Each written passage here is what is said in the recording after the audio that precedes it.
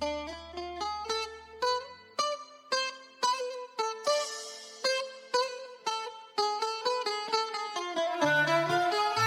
welcome to Plato's Pod, where we engage in a group discussion on selections from the complete works of Plato, the philosopher and geometer who wrote nearly 2,400 years ago.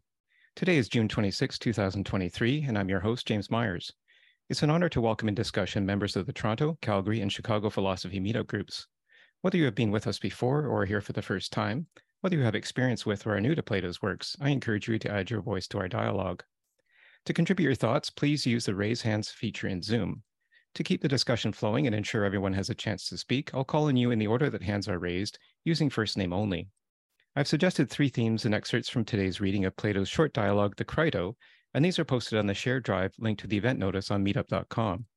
We can focus on these or any of the other themes, and for everyone's benefit, please relate your comments and opinions to Plato's text. As we exchange thoughts on today's reading, I'll briefly summarize and try to connect different perspectives to a common thread. After we finish recording in 2 hours, I welcome anyone who wishes to remain online for Plato's Cafe, a casual half-hour discussion on Plato or philosophy in general. So today we end season 3 of our regularly scheduled group discussions with the Crito, in which the title character enters the prison cell, delivering to Socrates the news that his execution will occur the following day. Having been condemned to death by an Athenian jury for corrupting the city's youth with his questions, but quite unconcerned for the short time that remains in his life, Socrates responds that a dream told him his death would occur, in fact, 2 days hence. Like many of Socrates' friends overcome by grief that the philosopher's life is about to be cut short, Crito attempts to persuade Socrates to escape the prison, flee Athens, and take up residence in Thessaly. Crito explains that Socrates' physical safety could be easily secured by bribing the prison officials, a price which Crito and others are willing and able to pay. Socrates, however, will have none of it and accepts the justice of his impending death, even though justice was not present in either his trial or his death sentence. Knowing that Socrates has no concern for his own death, Crito tries to justify escape by explaining the shame that will befall Socrates' friends for having failed to secure his freedom, and by stirring a sense of guilt for leaving his children behind as orphans. The majority of Athenians will not look kindly on those who fail to help their friends, Crito states, to which Socrates replies that the majority opinion is not worth much if it is uninformed and fails to account for what is good. Socrates goes on to explain, as he often does, that the soul is more valuable than the body, and proceeds to answer each one of Crito's points by staging a mock discussion with the laws. As he relates his discussion with the laws, Socrates brings to mind the idea of a social contract or social bargain. Socrates intends to adhere to his part of the bargain, having benefited from all that he received while he freely chose to stay in Athens. The laws, in Socrates' telling, aren't specific to that particular time, but more generally apply to the social constitution that has arisen throughout time. The laws, and therefore the social constitution, are harmed when any one person takes the question of justice into his own hands. It's not the laws in general which have done injustice to Socrates, but the men who apply the laws, a point that Socrates makes at the end of the dialogue at 54c.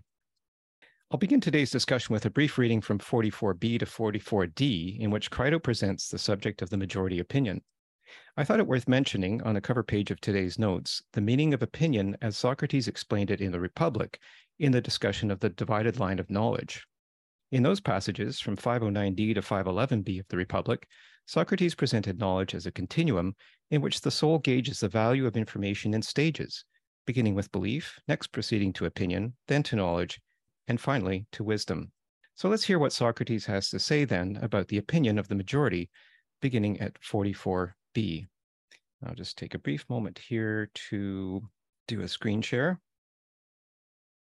Maybe I'll just read this section. There's just 2 parts for each of Crito and Socrates, but if we want to have volunteer readers in the next sections, be happy to take volunteers for those. But I'll just read this. This is a short one. So this is from 44b to 44d. Crito starts, "Too clear it seems to me, my dear Socrates, but listen to me even now and be saved. If you die, it will not be a single misfortune for me. Not only will I be deprived of a friend, the like of whom I shall never find again, but many people who do not know you or me very well will think that I could have saved you if I were willing to spend money, but that I did not care to do so. Surely there can be no worse reputation than to be thought to value money more highly than one's friends, for the majority will not believe that you yourself were not willing to leave prison while we were eager for you to do so." Socrates replies, "My good Crito, why should we care so much for what the majority think? The most reasonable people, to whom one should pay more attention, will believe that things were done as they were done. Crito replies, you see, Socrates, that one must also pay attention to the opinion of the majority. Your present situation makes clear that the majority can inflict not the least, but pretty well the greatest evils if one is slandered among them. Socrates says, would that the majority could inflict the greatest evils, for they would then be capable of the greatest good. And that would be fine, but now they cannot do either. They cannot make a man either wise or foolish, but they inflict things haphazardly. So I just wanted to start with that section, and I put a footnote here. Darren was kind enough to present an alternative translation of those last two sentences of Socrates. It's a little bit different. And in this alternative translation from the Oxford University Press 1999 edition, the translation is, Crito, if only the populace could inflict the worst of evils, then they would also be capable of providing the greatest of goods, and a fine thing that would be. But the fact is that they can do neither. They are unable to give anyone understanding or lack of it, no matter what they do. So I wanted to start with this and maybe to see where we go with this, wondering particularly about that statement that Socrates makes at the end of what I just read, that if the majority could inflict the greatest of evils, they could also do the greatest of good. And then that idea that is that opposite present in everybody. Does that make sense, what he's saying? We can consider as well, in the next section, the arguments that Crito continues to employ to try to convince Socrates to escape. And so what do we think of this idea of the greatest evils and the greatest good? Is that present in all people? Dave, your thoughts? Personally, I don't think so. I think some people can embody, as great an evil as you can get in humans. And similarly, other people may embody the greatest good that you can find in humans. And it's not necessarily true that the same people, if they have one, they can also have the other. I think Socrates is wrong. I mean, you may be able to find, I just think his psychology is incorrect, that generally speaking, people in which you can find the worst are not going to be the ones you can also find the best. So I disagree with him. How about the idea of the majority, in the sense that if an individual is capable of neither the greatest good or the greatest evil, what is he saying about the majority here? Does the majority somehow come together and determine the greatest evil and the greatest good? No, I think in a group setting, you get more of a moderation. So it would be amazing if you got a group of people that are really good, so that group can, as a group, form really good opinions or laws or something. But then the same group, I think, would be incapable of being really bad. So again, I don't think the fact that there's a large number of people would actually help the extremes, which Socrates seems to be talking about. I think actually it would work against it. Generally speaking, if you got a group of people, a lot of the extremes balance out, and you tend to get a more centralist opinion, would be my argument. Interesting. Yeah. So the idea that there's potentially moderation in the majority, I think that's an interesting opinion. Let's see where we go with that. And so thanks for that, Dave. And we'll go to Chris. Welcome, Chris. Thank you. Yeah, I think this statement from Socrates is not even a philosophical statement. It's a factual, mathematical statement, in that when we think about outcomes as humans, we always think of outcome as binary, right? Good or evil, yeah, 1 or 0, where in actuality, all outcomes is a distribution curve, right? So it goes from the most likely to the most unlikely, from left to right or up and down. And the fact that you can make a statement that, one, every person has the potential to do good or evil, right? It depends whatever your definition of good or evil is unchallenged, right? The potential is equal, right? The only way you can say that's not the case is you take away the person's agency. So if you believe the person has no agency, then yes, then it's possible what Dave says correct, right? The person can do more good or do more evil because he or she had no agency, is being told what to do. But if you believe everybody do have agency, we assume that's the case, then I think the potential to do either way is equal. And the more people that you have, obviously, the more potential you have, right? This is a mathematical and logical deduction. So yes, I think that statement to me is pretty uncontroversial. Thank you, Chris. And yeah, the idea of agency is an interesting one there. And I guess maybe what effect does the majority have on individual agency? So that's something that we can explore as well. Darren, your thoughts? So on this question of being able to inflict the greatest of good, if you can inflict the greatest of evils, I think it does matter a bit that we're talking not about an individual here in this passage, but about the group or the majority, or like some kind of group dynamic, as James pointed out earlier. But the aspect I want to focus on is a bit different. So he says in the Oxford translation, but the fact is that they can do neither. They are unable to give anyone understanding or lack of it, no matter what they do. And then in the Hackett translation, it says, they cannot make a man either wise or foolish, but they inflict things haphazardly.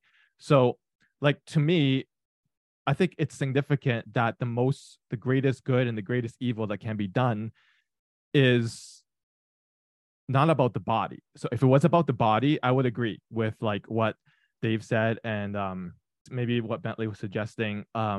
Because yeah, the there could be majority could, as we've seen in history, decide very evil things that can do things to people's bodies, like concentration camps and mass exterminations. But I think what the passage I think clearly is referring to by the end is that Socrates is talking about our soul. That's what he's going to talk more about. So it's what other people, and in this case, the majority, can do to our soul, whether it has anything to say to that, or whether it can affect anything about it, or whether the soul is something of our own responsibility. I mean, if the majority were able to inflict the worst evil on our soul, on us, which is on our soul, in Plato's and Socrates' view, because that's more important than the body, to live a good life. The important thing is not living a life, as Socrates is going to say in some place in his dialogue, I don't remember where, but to live a good life. So if the majority were able to inflict the greatest of evils, in a way, it would make sense that they could also give us the greatest of good regarding the soul. Because if you're able to affect the soul, you must be an assembly of gods or something. And I don't know if even the god, even in Socrates and Plato's view, would be able to affect our souls. Let's say hypothetically, if such a collection of beings were able to, they must be gods. So if they could do that to our souls, then they must be able to do the greatest things because they're gods.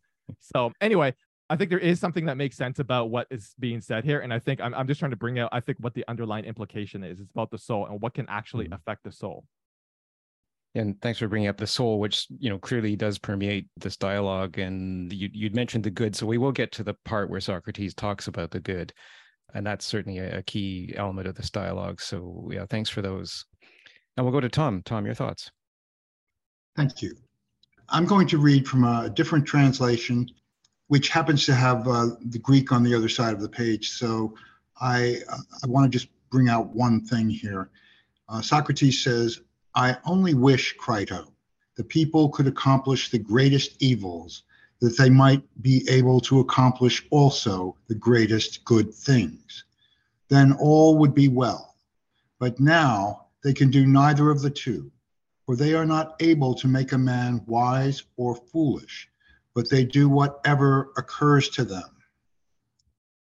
I think there might be a binary opposition here that Socrates is offering between a majority that can think coherently and therefore lead to something which is either a great evil or a great good, and on the other hand, a majority that is simply random.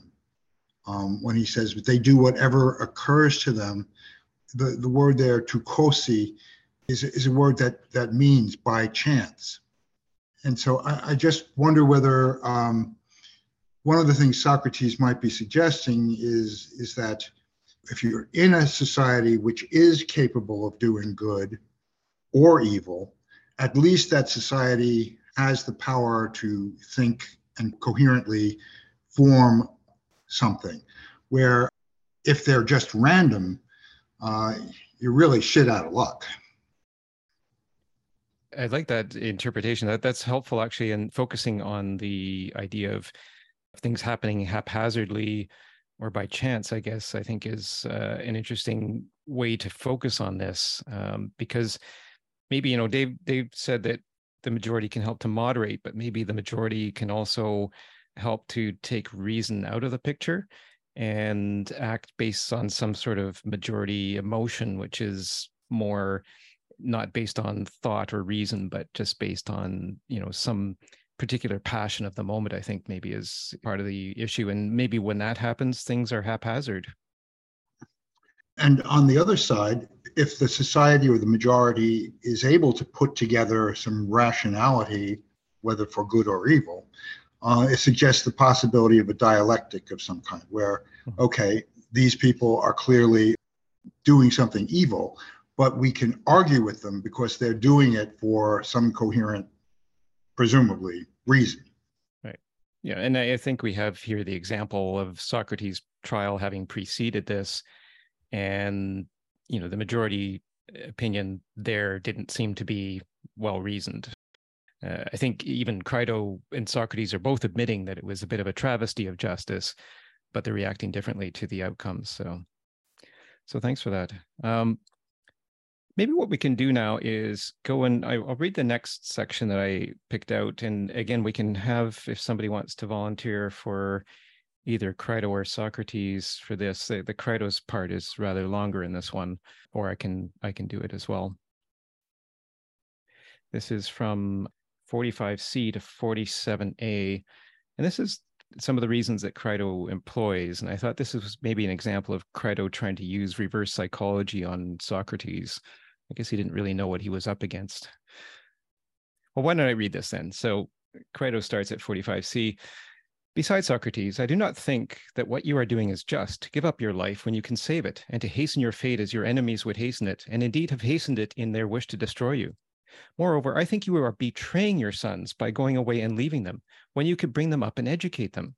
You thus show no concern for what their fate may be. They will probably have the usual fate of orphans. Either one should not have children, or one should share with them to the end the toil of upbringing and education. You seem to me to choose the easiest path, whereas one should choose the path a good and courageous man would choose, particularly when one claims throughout one's life to care for virtue. I feel ashamed on your behalf, and on behalf of us, your friends, lest all that has happened to you be thought due to cowardice on our part. The fact that your trial came to court when it need not have done so, the handling of the trial itself, and now this absurd ending, which will be thought to have gone beyond our control through some cowardice and unmanliness on our part. Since we did not save you, or you save yourself, when it was possible and could be done if we had been of the slightest use. Consider, Socrates, whether this is not only evil, but shameful, both for you and for us. Take counsel with yourself, or rather, the time for counsel is past and the decision should have been taken, and there is no further opportunity, for this whole business must be ended tonight. If we delay now, then it will no longer be possible. It will be too late. Let me persuade you on every count, Socrates, and do not act otherwise. Socrates responds, My dear Crito, your eagerness is worth much if it should have some right aim. If not, then the greater your keenness, the more difficult it is to deal with. We must therefore examine whether we should act in this way or not. And not only now, but at all times, I am the kind of man who listens to nothing within me but the argument that on reflection seems best to me. I cannot, now that this fate has come upon me, discard the arguments I used. They seem to me much the same. I value and respect the same principles as before. And if we have no better arguments to bring up at this moment, be sure that I shall not agree with you, not even if the power of the majority were to frighten us with more bogies, as if we were children with threats of incarcerations and executions and confiscation of property. How should we examine this matter most reasonably? Would it be by taking up your first argument about the opinions of men, when it is sound in every case that one should pay attention to some opinions, but not to others? Or was that well spoken before the necessity to die came upon me, but now it is clear that this was said in vain for the sake of argument, that it was in truth play and nonsense? I am eager to examine together with you, Crito, whether this argument will appear in any way different to me in my present circumstances, or whether it remains the same, whether we are to abandon it or to believe it.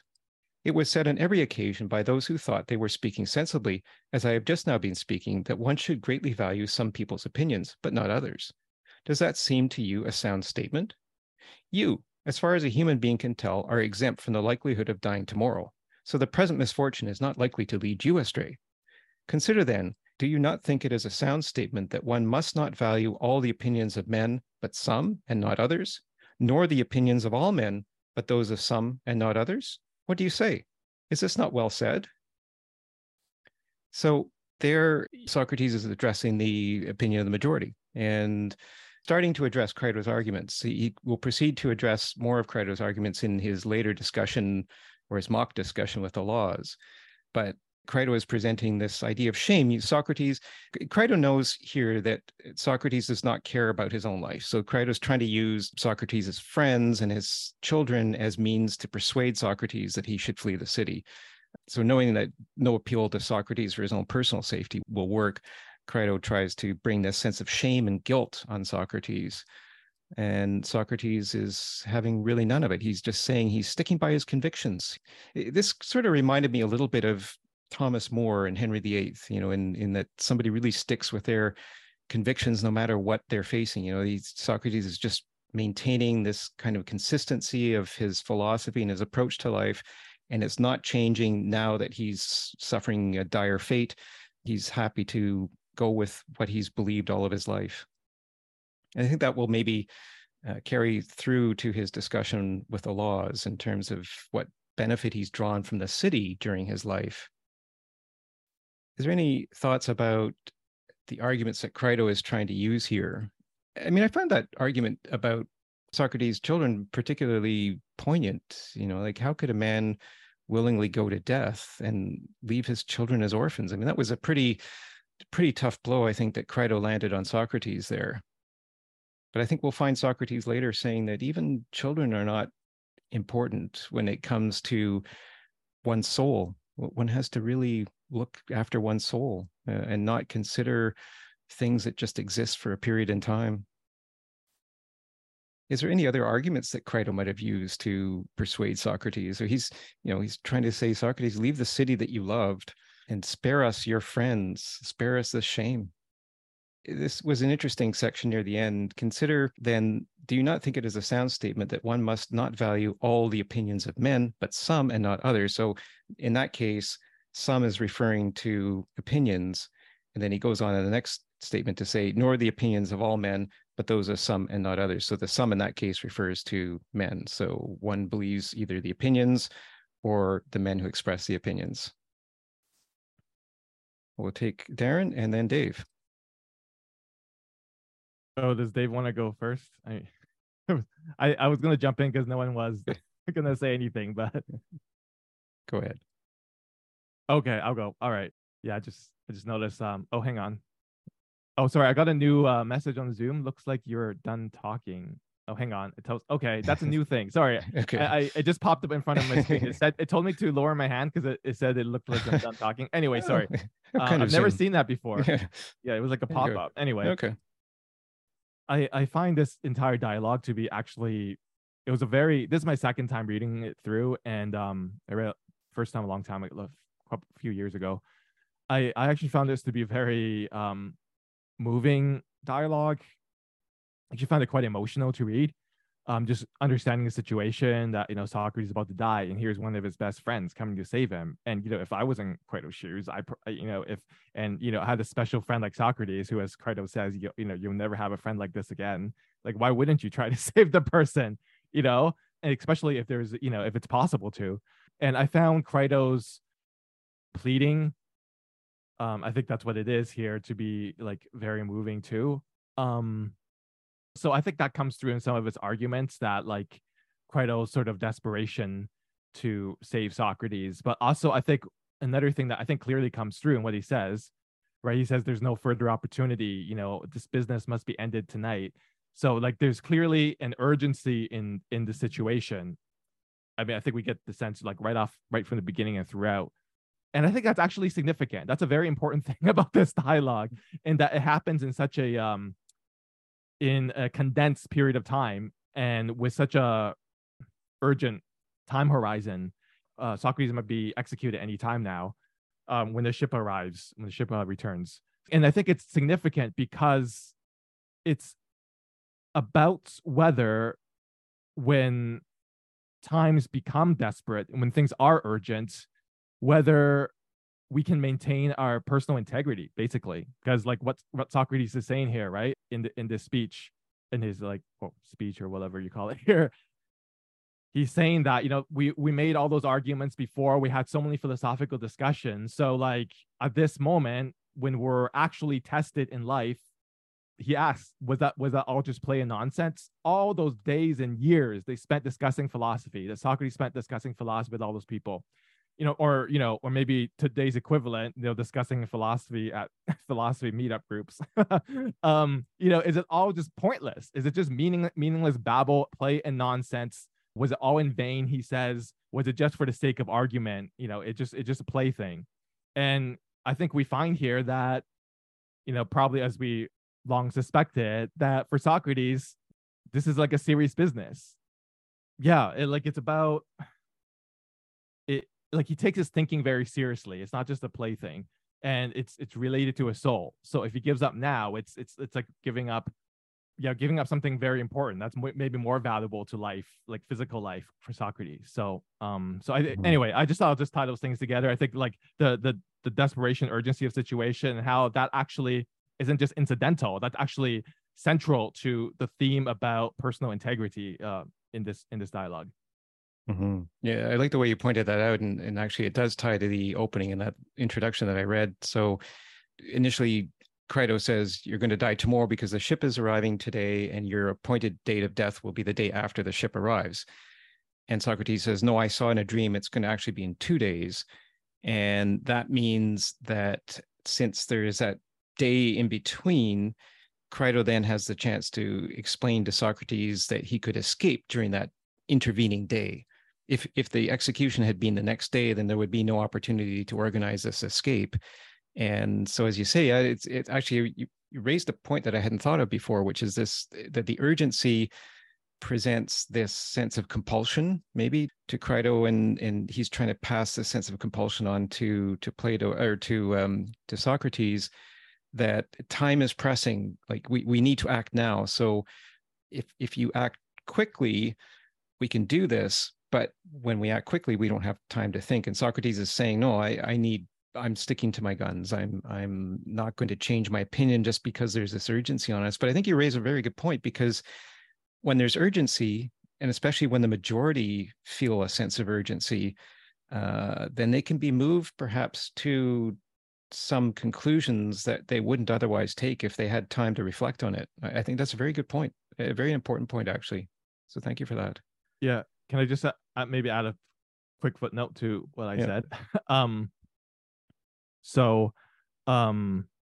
think, hang on. Sorry, I lost my thoughts. Sorry. I'll let Dave go. We'll come back to it. Dave, your thoughts? Yeah. If the law is a good law, like, I think the murkiness in this discussion happens because they talk about the opinions of men and whether or not they're good opinions or bad opinions, and whether or not laws are good or bad. I think the clearest point that Socrates makes is, if it's a good law, then if I've broken a good law, I should be punished. I shouldn't be exempt. That, to me, is a very clear principle that I think, there's no debate, really. You think it's a good law, like, for instance, if you agree, not allowing parking in a fire zone, I park in a fire zone, I get a ticket, I really should pay the ticket. I agree with that because it's a good law and I did something wrong. So in Socrates' argument, if it's a good law that I broke, then I should be put to death. That's a slightly different argument from the other stuff that he was talking about earlier, about some opinions of men and some are good and some are bad. That's a different sort of an argument. And I think that muddies the water a bit. I think it's like two different parts of argument here. Crito is just arguing from a practical point of view. Look, Socrates, forget all this, principled opinion and action. Your kids are going to suffer. All your friends are going to suffer. So do the practical thing and let us bribe the guards and get you the heck out of Athens, and life will be sweet. And Socrates makes the point that if it's a good law and I broke it, I should suffer. I shouldn't exempt myself from good laws. And I think, to me, that is a real truism, that like it's like these people that turn themselves in, even though they wouldn't have been caught, because they think it's, that they broke a good law, and so therefore they should be punished. They shouldn't have exemptions just because they're able to escape or avoid punishment. So it's a very principled, I think that is a very principled, clear, good idea that Socrates has. The other stuff about the opinions of man, and some are bad, some are good, to me, that it doesn't say much to me. Mm-hmm. Thank you. Well, thank you. And I like that presentation, or that depiction of Crito as arguing from a practicality standpoint, and that contrasts quite a lot to what Socrates takes, the more philosophical long-term approach. It's Socrates' approach is not practical to maintaining his life, but that's not what he's concerned about. So yeah, he's much more, he's an abstract, he abstracts from the situation to try to come up with a clear principle upon which to act, which is not what most people do. Yeah, exactly. No, and that's good.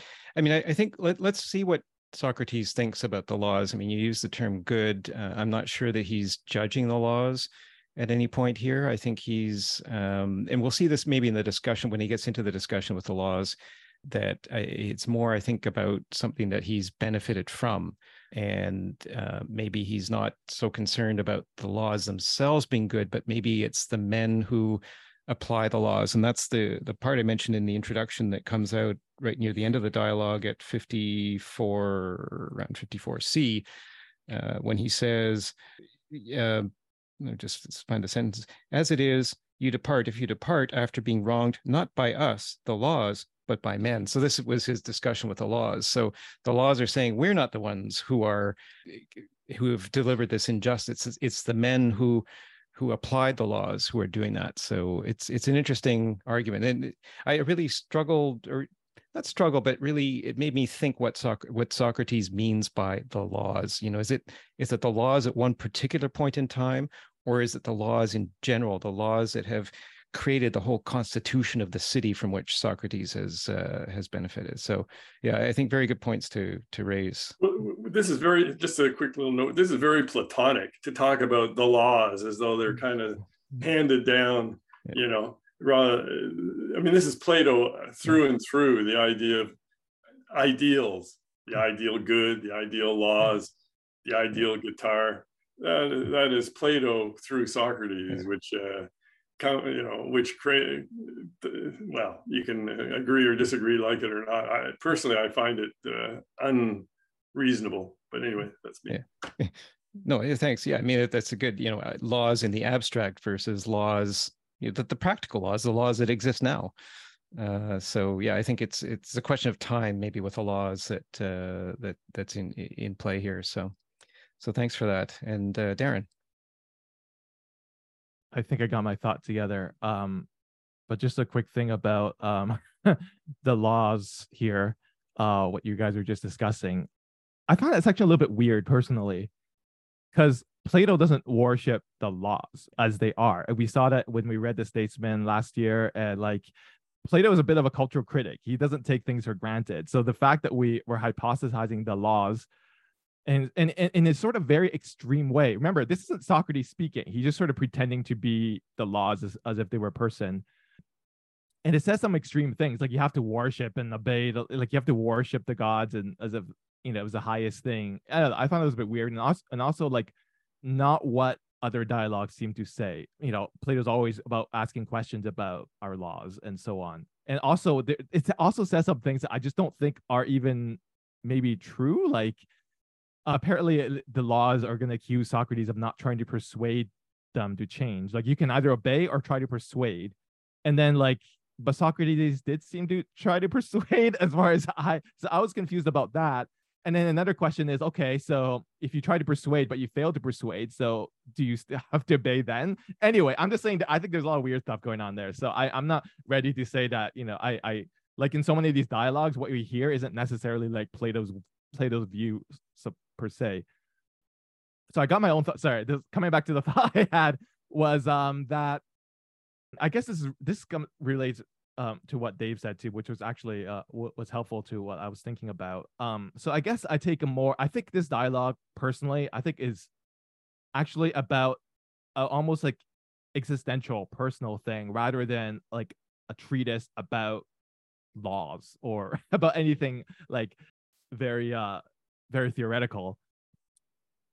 Like what I said before, I think what's at stake in this very urgent situation is Socrates' own soul, and I think also like Crito's soul, which is why Socrates is going to keep reminding Crito. Like they don't even really make arguments here. Like it's just Socrates saying, "Oh, we discussed this and we discussed that. Don't you remember this, Crito? We talked about this." And so I feel like so the urgency for Socrates, if he's not like super concerned about his own physical life, is at least for Crito's life and Crito's soul, because this might be the last time we ever get to talk to his good friend about these issues. So there's sort of like poignancy there. And I think the issue about integrity. So this is the thing I wanted to say, but I was like trying to put my thought together. I think the dialogue is showing what it means to live a philosophical life, to like take this kind of life seriously. And like philosophy, like it could just be like a whole bunch of like word games, right? Like that's what like philosophy could be. But Socrates obviously doesn't do that. And I think throughout these dialogues, he demonstrates what it means to live a philosophical life and take it seriously, to the point that even all the things you discuss, if the conclusion means that, and all the things like as we're going to see later, like the laws are going to say Socrates committed to this and they agreed to that, and he said this, his words matter, that even if, you know, in a certain situation, it means that you have to die for it. Well, that's what it means. And so that's how seriously he takes philosophy, that when we're using a reason, it's about something real. It's not just all, you know, as psychology likes to say today, it's all just rationalization. It's ad hoc rationalization. Like for Socrates, it's about something real and something objective, and he takes it seriously. He's going to honor his own thinking. You know, it's not just like like as that quote earlier, like, it's not just haphazard, whatever we're thinking.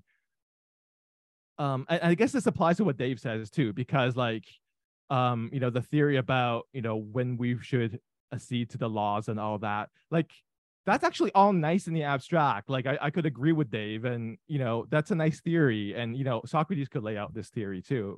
You know, hypothetically, he could have just laid out the theory. But I feel like there's something just so much more deeper at stake here. Because even if you have the theory, like I could have this political philosophy about it, but am I actually going to live it?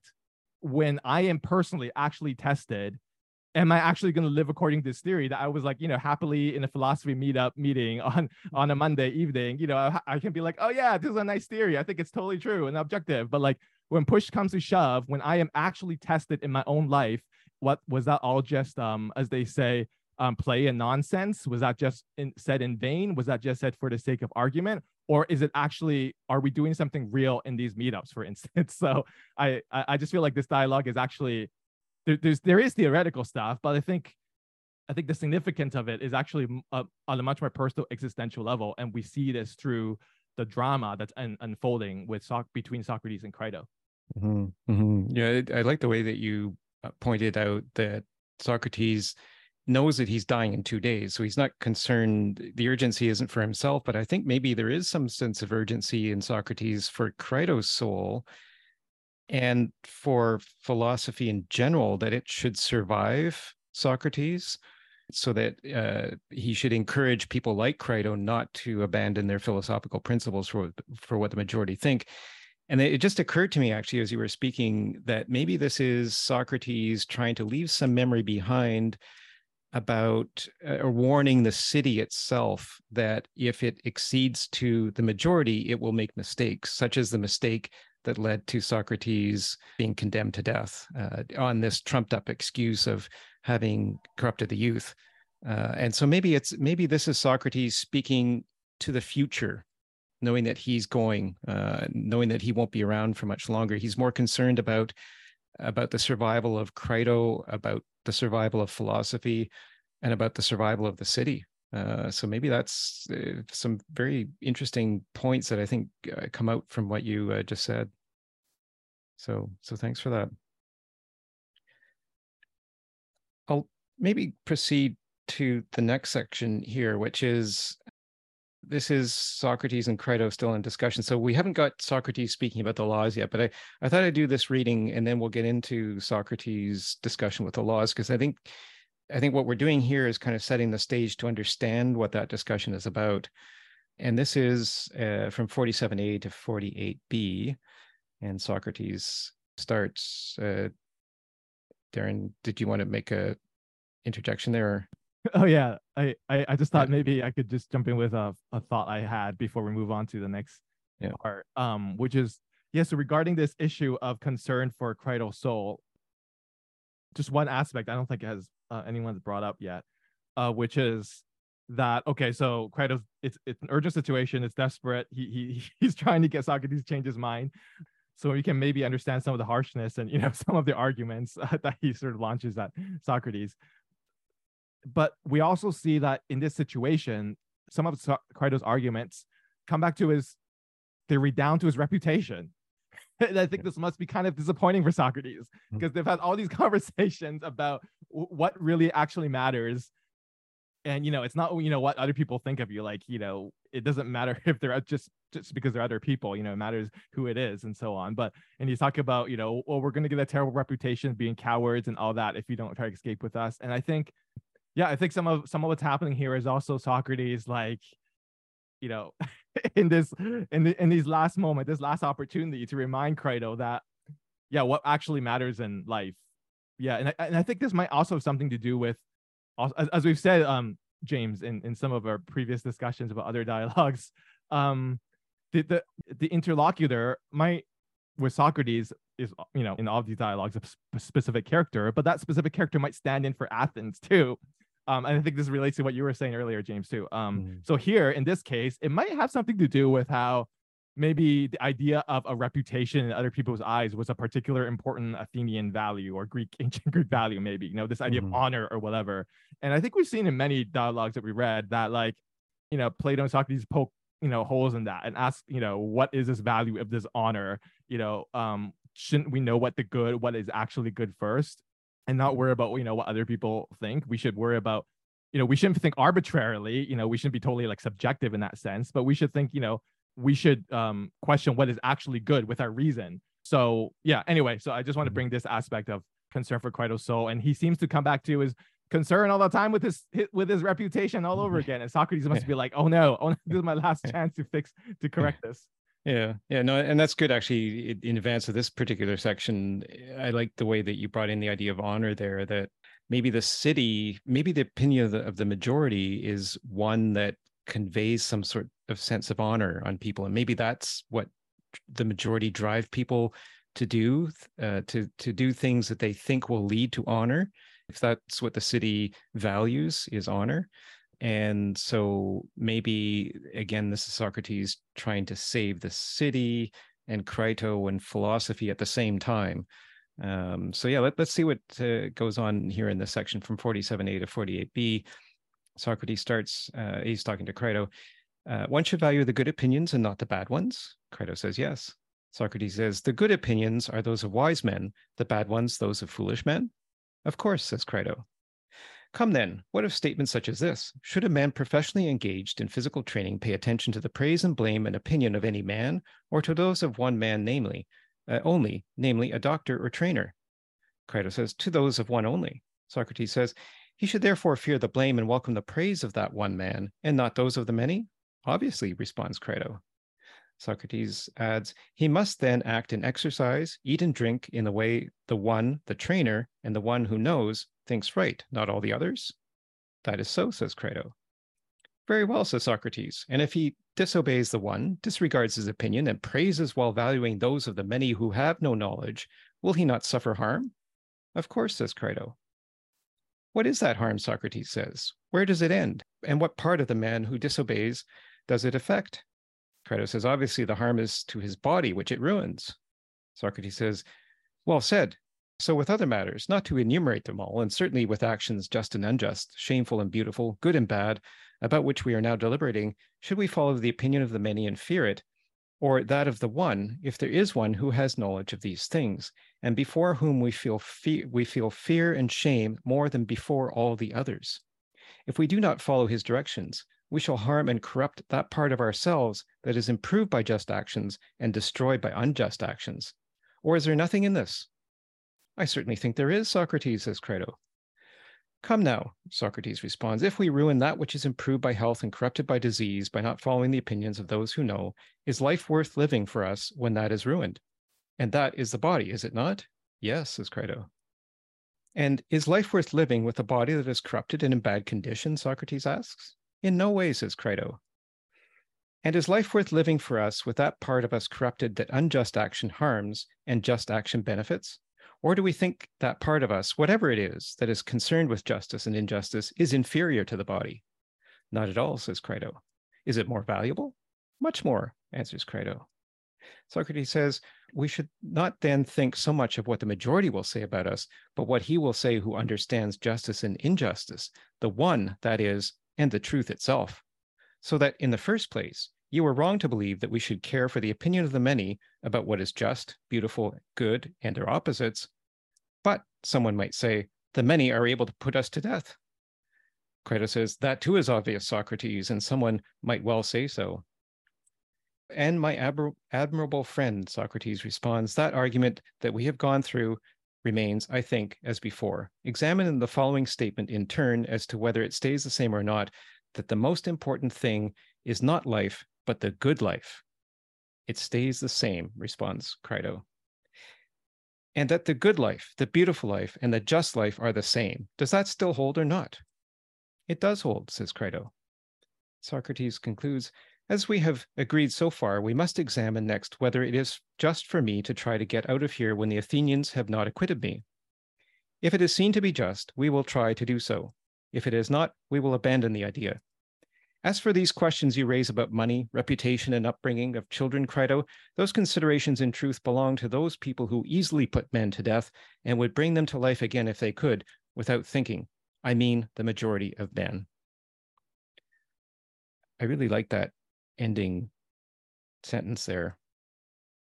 And I guess maybe this is a reference to the haphazard nature of the majority, is that maybe Socrates is implying here that the majority of men just sort of play with people's lives in their haphazard way, putting them to condemning them one moment and praising them another moment.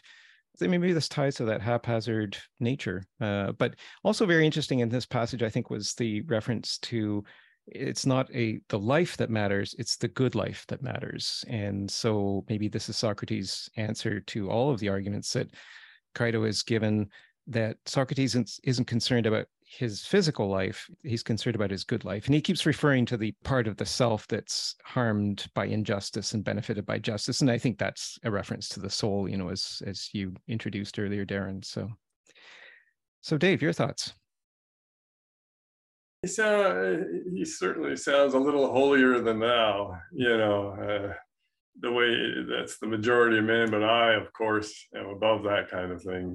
This is Socrates talking. It's I find he would be an irritating guy, I think, in a lot of ways, to spend a lot of time with.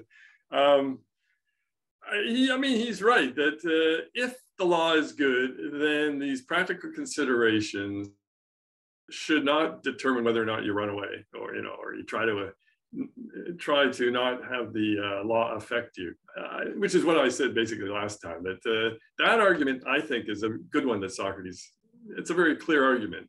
It's a good law. Everyone agrees it's a good law. You agree it's a good law. So you should not, or you should be obligated to suffer the consequences if you broke a good law.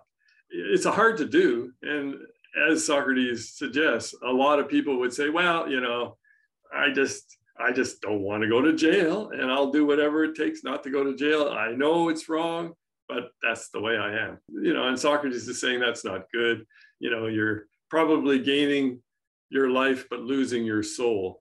And again, this idea of soul, I guess we have to suspend our disbelief about souls for the sake of this argument, James. I guess we should be like Plato and assume there is a soul, and so assuming there is a soul, then Socrates' arguments actually make more sense. Yeah, your soul's for eternity, jail sentence is only, a year, or in the case of a death, he's only losing what? He's an old guy at this point, probably 60 or something. I think he says 70 at the beginning. Okay, 70, yeah.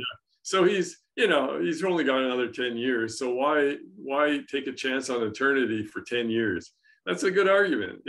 Assuming we have souls, I would say that's a very good argument. But the other stuff about other men and the majority of men are muddy-headed is basically what he's saying. And I'm a clear thinker here, and let's try to be clear about this, Crito. Anyway, thanks. No, thank you. And yeah, I think, I guess he would say the majority of men that convicted him were wrong. And that seems to be generally agreed maybe at this point. But yeah, he's certainly concerned about the soul. And you're right. I mean, Socrates thinks that the soul lasts the motivating force lasts not only for one physical life, but continues to be regenerated.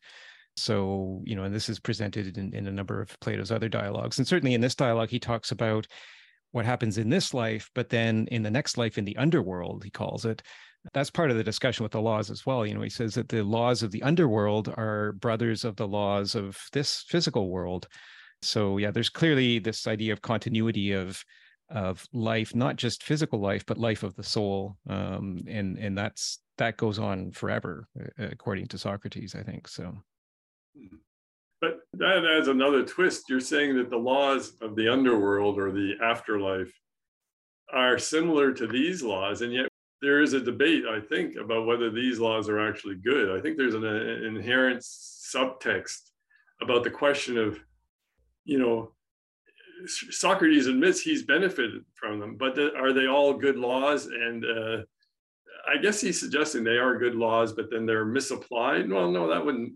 Yeah, see, to me, this is a bit murky. Is it the laws are good and the people who are judging him misinterpreting the laws? Or, yeah, I find the idea that these laws reflect the laws of the afterlife. So that means they must be kind of a universally good laws. And if that is true, then the men have not misjudged Socrates, assuming he broke the law, and they're condemning him because he broke the law.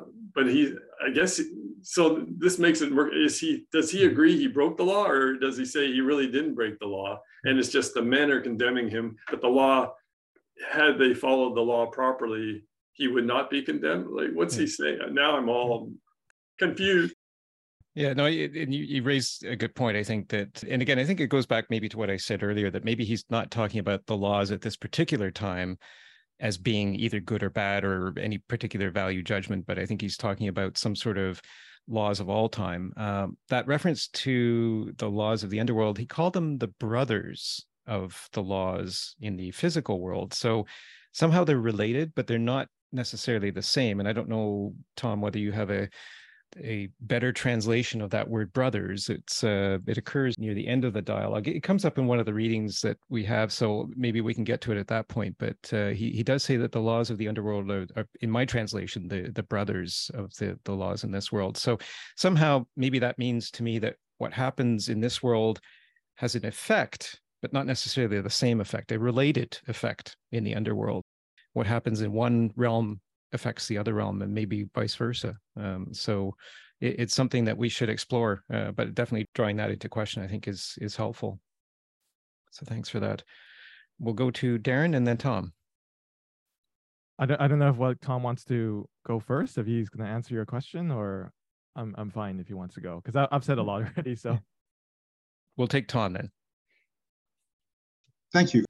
I think the question being raised about whether the laws that are condemning Socrates are just or not is a very important point.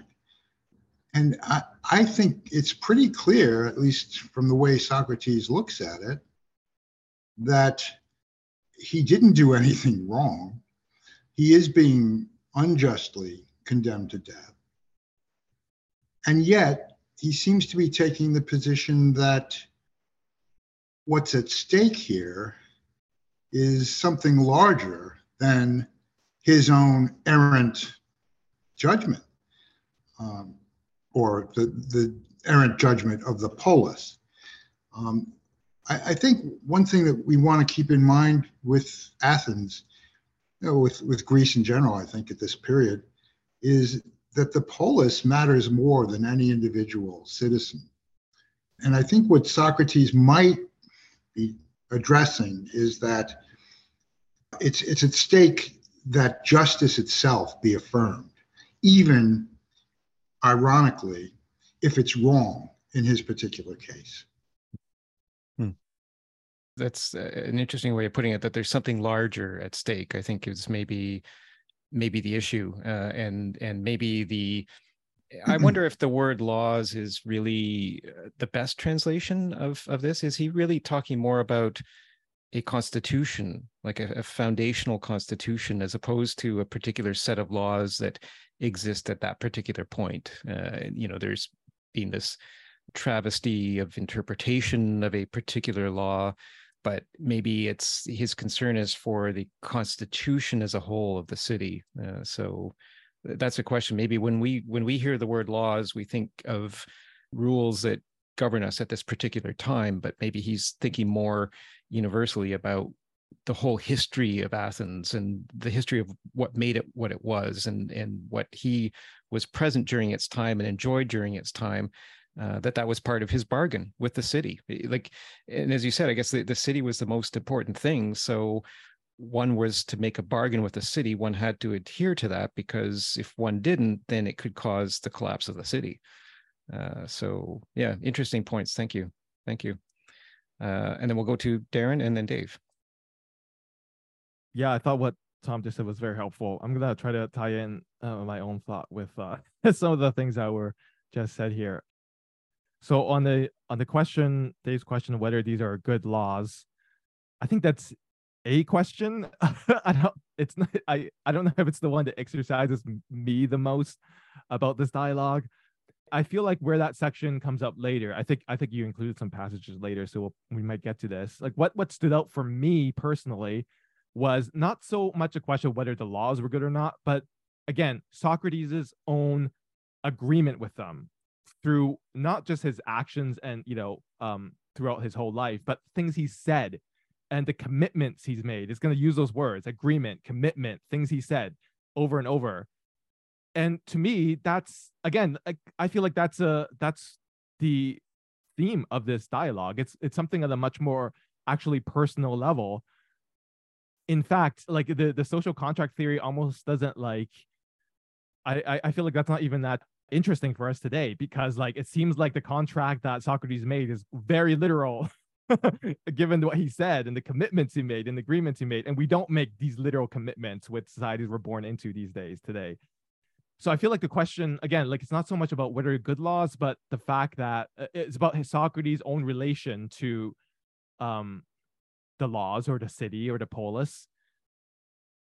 It's showing, I think the dialogue is exhibiting a very a much more practical, or in terms of like, in the sense of like, it's about his actions and an existential question. Because even if the laws were good, I mean, you could even say in theory that, okay, if the laws are good, then I won't run away and I'll accept the death penalty if this happens to me.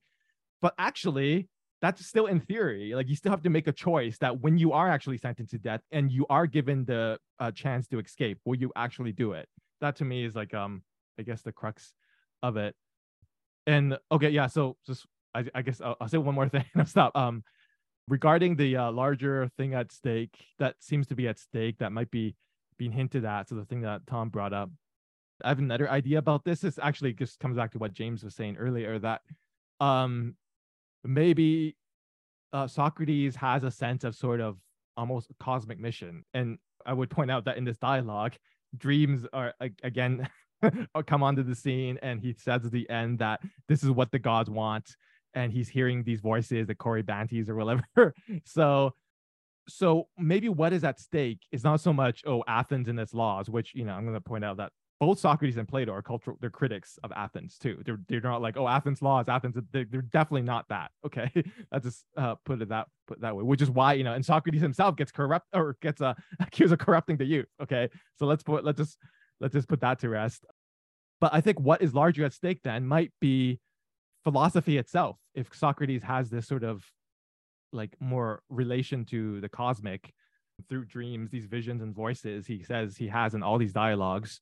So what's important then, also what's also important, there's this personal integrity, there's Socrates, or there's Crito's soul, but also there's the legacy he's leaving. Like if he runs away, what's going to leave for philosophy to think about? You know, he's sort of held up as this like, you know, very wise and virtuous figure, even his own life, you know, many people thought this. So, and he was heroic in battle and so on.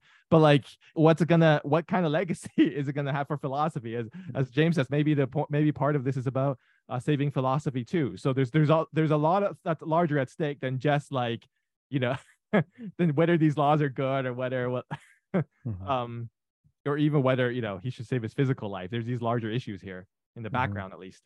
Yeah, and a good point about the credibility. You know, if Socrates were to escape and to negate all of what he said while he was enjoying the benefits of Athens, which he freely chose to stay in, if he were to escape, then he would call into question, I think, very much his own credibility, but also the credibility of the ideas that he spent his life trying to express, or at least the questions that he was asking people and trying to get them to understand. And so that if he were to behave in this selfish manner, then he would be, I guess, condoning individuals taking on their own sense of justice and doing what they think is just if they think that they have been wrong. But, you know, it might be one thing if Socrates thinks that he was wronged, and it might be clear that Socrates was wrong, but in other individuals' cases, it might not be so clear. And an individual might take a position which, you know, is selfishly motivated, but take justice into his own hands, and that would destroy credibility. So I think Socrates is being a real beacon of credibility, I guess, for the long line of thought that he has spent his life building up. So yeah, an interesting thought there. I just highlight this one section too, you know, that part of this reading, we should not then think so much of what the majority will say about us, but what he will say who understands justice and injustice, the one that is, and the truth itself. And so who among us is endowed with the ability to understand justice and injustice and truth itself? I think he's trying to imply that nobody is, and certainly maybe not the majority necessarily. So sometimes maybe the majority will moderate this, but maybe sometimes the majority will get carried away, as maybe happened in Socrates' trial. So, can I just say one more thing related to what I was saying earlier? And then we'll take Dave. Yeah. So what you were just saying just made me think of this. So if he runs away, then he, you know, it means like all the things he sort of said and argued for decades of his life is like, you know, all those lessons about virtue and what is actually matters in life, what the philosophical life is, and that's basically, it seems like it might all be meaningless, and that would make him maybe a sophist, which is always the thing that's like in the background that Plato's always working against, you know, whether, you know, this contrast that's almost in all the dialogues, and now I see in this one too, this contrast between sophistry and philosophy. Is philosophy just all sophistry? It could very well, that could be the case, but Plato wants to consider that maybe there is something unique about philosophy and what that could be, because sophists make arguments. Sophists are very good at making arguments. They have logic. We see in many dialogues between sophists, they have logic. They can be very convincing, but they don't have actual concern or care for the truth. Like they don't think it matters. And so like words then are just sort of like, they're sort of like clouds. They don't matter. You know, you just try to persuade people, get what you want, get your self-interest, and with words, with persuasion, with rhetoric. And that's it. That's life. That's all there is. So we see this in Protagoras. And I would remind that, so we read this dialogue a few months ago, Protagoras.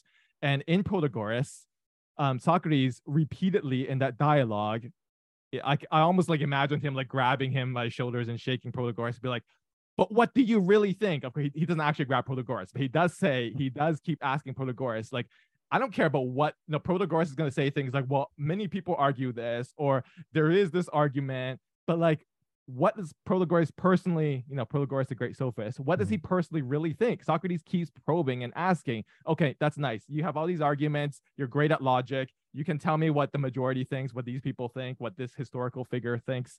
But what is it you really think, Protagoras, the sophist? And so, yeah, I just want to, so I just realized that, yeah, this contrast between philosophy and sophistry might also be in the background of this dialogue, in that, the question being like, are words just like clouds? It's just nothing. It's just all rhetoric, and that's all there is. Yeah, that's rhetoric, a good point. Rhetoric and our self-interest, and that's it.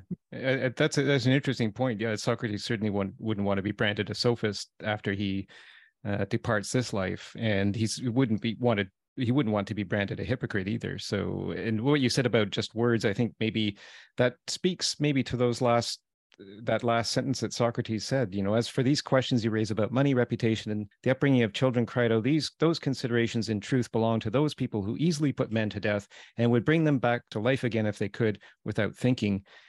Maybe he's saying there that these people just value words more than they value values and thoughts. And so, it's an interesting point to bring. So thank you for that. And Dave. Yeah, I find Socrates' criticisms of fellow man kind of muddies the water. I think he's got good arguments, or at least a nice, clear, logical analysis.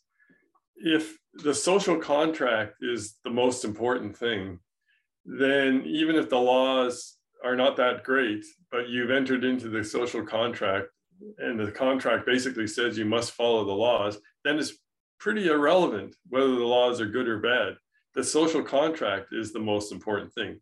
But if that's not the case, and the goodness of the laws is really what you're striving, what you're debating, then the social contract isn't as important. But I get the sort of the feeling Socrates kind of flips around a bit, that in one sense, the social contract, the idea that he's benefited, he's lived in Athens, he could have left, he's benefited from these laws. So that's the social contract kind of thing. But on the other hand, he suggests that the law may not, he didn't do anything wrong, but the laws have to be followed. So that's a social contract idea. But then he also talks about his fellow man condemning him when they shouldn't have. So did they follow the law, or did they wrongly apply the law? I'm not sure. Could you answer that for me? Like, was the law actually a good law, and that it was misapplied by his dummy fellow citizens, the way he said, or was the law bad? But the main thing is the social contract. What's the answer? I'm confused. It's a good question. If I were to give my answer to that, it would be that the law in general said that the youth should not be corrupted. So that was the law. But the men who applied that law misinterpreted it to say that Socrates, through his questioning, corrupted the youth. So if the law that youth should be not corrupted sounds like a good law, I would agree with a law like that. Don't corrupt the youth. But it's a question of then what constitutes corruption, which is for man to determine. And in this case, a jury of Athenians decided, under some sort of majority influence, that Socrates had disobeyed that law, and what Socrates did constituted corruption. And I think now they're maybe second guessing it, but it's too late. He's already been condemned. So that's how I would answer that question. Maybe that's an example of the difference between the principle of the laws and the actual application of the laws. The idea of the laws versus the practicality of it, and the practicality is sometimes confused by men. I don't know. Well, I think the confusion arises by this term corrupting or corruption. Yeah. It seems to have a pretty broad definition. And Socrates thinks, oh, I wasn't corrupting anyone. I was just trying to clarify their thinking. But his fellow citizens said, yeah, by trying to question things, you were casting aspersions at our basic ideas here in Athens. Yeah. And casting aspersions is the same as, questioning is the same as corrupting. And Socrates, rightly so, I think, would say, well, no, questioning is not corrupting. But, all through the ages, monks living in abbeys all for, 1,000, 2,000 years throughout the Middle Ages and before and after, one of the things that they were not really supposed to question the tracts, the religious tracts that they were studying. They were supposed to accept them. And in fact, in a lot of abbeys, questioning was dealt with by swift blows on the head or the back or whatever, using a cane from the abbot. So this whole idea of questioning as a corruption in a religious tone or in a religious setting seems quite common. And you know, this seems to be what the majority of men dealing with Socrates are thinking, that corruption means questioning. Mm-hmm. And so again, well, you know, so it's, so I don't know, you know, I find these, I'll just give you a quick opinion here. I find historical analysis of philosophy, I like modern philosophy because it's more science-based. A lot of the stuff in the past, you get caught up into the terms corruption, souls, you know, I end up not really having a clear picture of the argument that Socrates is making. I find Plato pretty elusive. Anyway, I guess I shouldn't really bring that in. We're focusing on this discussion. I suppose I should just stick with that and say, I'm not sure, you know, I wish Socrates hadn't said the men here, you know, the majority of men are idiots and they don't see things clearly the way I do. I wish he had just stuck with purely the idea of social contract, law, definition of corruption. That would have been a clear argument, I think. Mm-hmm. Mm-hmm. Yeah, interesting point. And certainly a lot does hinge on the meaning of words, which I think is the beauty, but also the challenge of humanity, is that we all have different senses of meaning.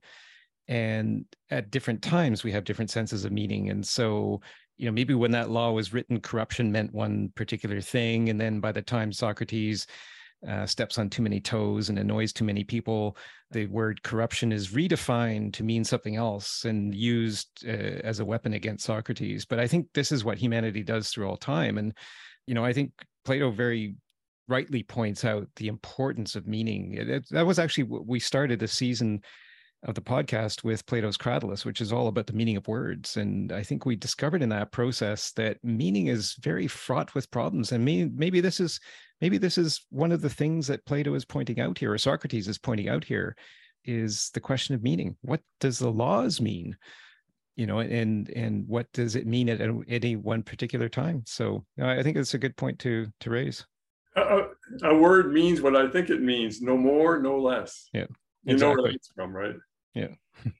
Yeah. And then it becomes a question of whether the word means what the majority says it means, or whether it means somebody who knows what it means. And maybe that's again this part here that I read, you know, who understands justice and injustice? The one, that is, and the truth itself.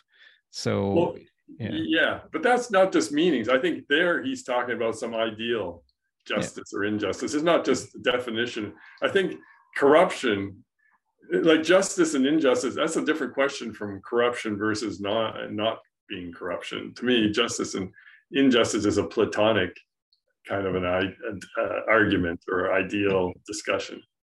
But I think we all go through every day determining whether somebody has done justice or injustice to us in small ways as well as big ways. You know, I think it's we do it to each other, I think, all the time. And so each one of us is a judge of what's just and unjust. And I guess it's a question, and we'll see later on where Socrates has the discussion with the laws, and he says, you know, the laws get upset when one person takes the interpretation into their hands, which is what Socrates is trying to avoid. He's trying to avoid interpreting the laws. He's part of the city, and he is part of the fate of the city, I think. So he is taking the definition of corruption. He is one person taking it into his own hands. Yeah. Yeah. So he's being hypocritical. Well, he hasn't defined. I mean, he might have his own ideas, I think, about what what he did, but he's accepting the city's the verdict of the jury. But then he shouldn't be arguing against it. He should say, corruption is what they say it is because of the social contract that I've agreed to. Therefore, they are smart and I should die. Well, let us see what he says when he starts talking with the laws. We'll get to that section very shortly. In fact, maybe after Darren. So, Darren, your thoughts? Yeah, I just thought I'd respond to some of the things that have been said. Or so regarding accepting the outcome of the laws and Socrates doing this, an outcome of the, I guess, the execution of the laws. So there is a difference though between just accepting the laws, such as accepting the outcome of a vote, which by the way we have one in Toronto today. Who I don't know if we have a new mayor yet. We'll find out soon enough. And versus accepting something as a truth for oneself.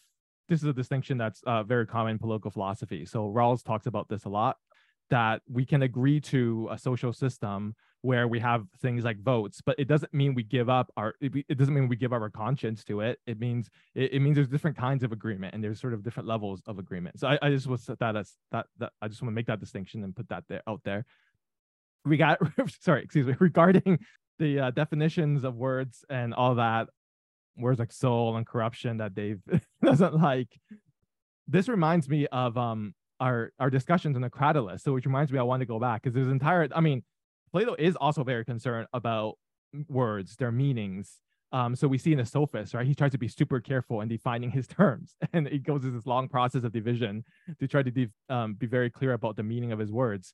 And in the Cratylus, the dialogue on language, a sort of imaginary character there was the I think he was called the supervisor, the one who supervises the the definitions of words and creating words. And there's a lot of interesting things that were said there. So I mean, I would recommend people look at that dialogue if you're concerned about what Plato thinks of the words. And it is certainly, Plato does think that it is very important to get our words get our words right, but that's also not the task of every dialogue. So if you want a very specific definition of corruption or soul, maybe this is not exactly the right dialogue to look at. So, and then another thing I wanted to respond to was right. So regarding the injustice of the verdict, I think there were also maybe vendettas against Plato or against Socrates. And I also want to point out that I think it was also unjust because I think it should be pointed out that it wasn't, I don't think it was just that Socrates was like irritating or annoying to people. That could be a problem, but I think it went deeper than that. I think people often feel threatened by philosophy, and we see this in many of these dialogues that Plato writes, that, I mean, they're dramas for a reason, and we see personalities come through and people feel threatened by philosophy. We see a lot of characters feel threatened. And in fact, we saw this recently. So we read the symposium recently, and I'm reminded now of Alcibiades in part 3 of the symposium. So people can, go to listen to that discussion if they're curious. But there he says that, so he's very drawn to Socrates' appeal. So he sees Socrates' value. In fact, he seems to love Socrates, and everyone laughs at him because his speech seems to evince that he's still in love with Socrates. But he also hates Socrates. He says that because Socrates makes him feel terrible about himself. It's not just that Socrates is irritating. Socrates also he says that, Alcibiades says that Socrates makes his life feel worthless. It's like his life is trying to get reputation and honor and become an important public figure and politician. He thinks that Socrates makes his whole purpose in life or his goals in life worthless. And so that's probably that. I think that's another important reason why Socrates might have been executed, is because not just that he was annoying, but he was a figure that people looked up to, and so his opinions sort of mattered, and to the extent they mattered, it made people feel like their lives were worthless. All the things they thought were important that they wanted to pursue, happiness or power or good reputation in other people's eyes. Socrates keeps pointing out that maybe these things aren't as valuable as you think. Yeah. So again, like this, and I remember it during that discussion, we were saying how Alcibiades it probably is an analogy for Athens in general. Mm-hmm, mm-hmm. Yeah, I'll stop there. Yeah. And certainly, yeah, I guess to the extent that Socrates stepped on the toes of the majority, maybe in their perceptions, led to all of this. So, yeah, no, it's some good points. So we have just about a half an hour remaining. So I wanted to get into this section where Socrates speaks with the laws. And that starts at, I have this section picked out from 49C to 51A. Again, it's Socrates and Crito start talking, but then Socrates, towards the end of this section, brings in the laws. He starts this mock discussion with the laws. So I'll just read this bit. So Socrates starts saying, well then, if one has done harm, is it right, as the majority say, to do harm in return, or is it not? Crito says, it is never right. Socrates says, doing harm to people is no different from wrongdoing. That is true, says Crito. Socrates says, one should never do wrong in return, nor do any man harm, no matter what he may have done to you. And Crito, see that you do not agree to this contrary to your belief.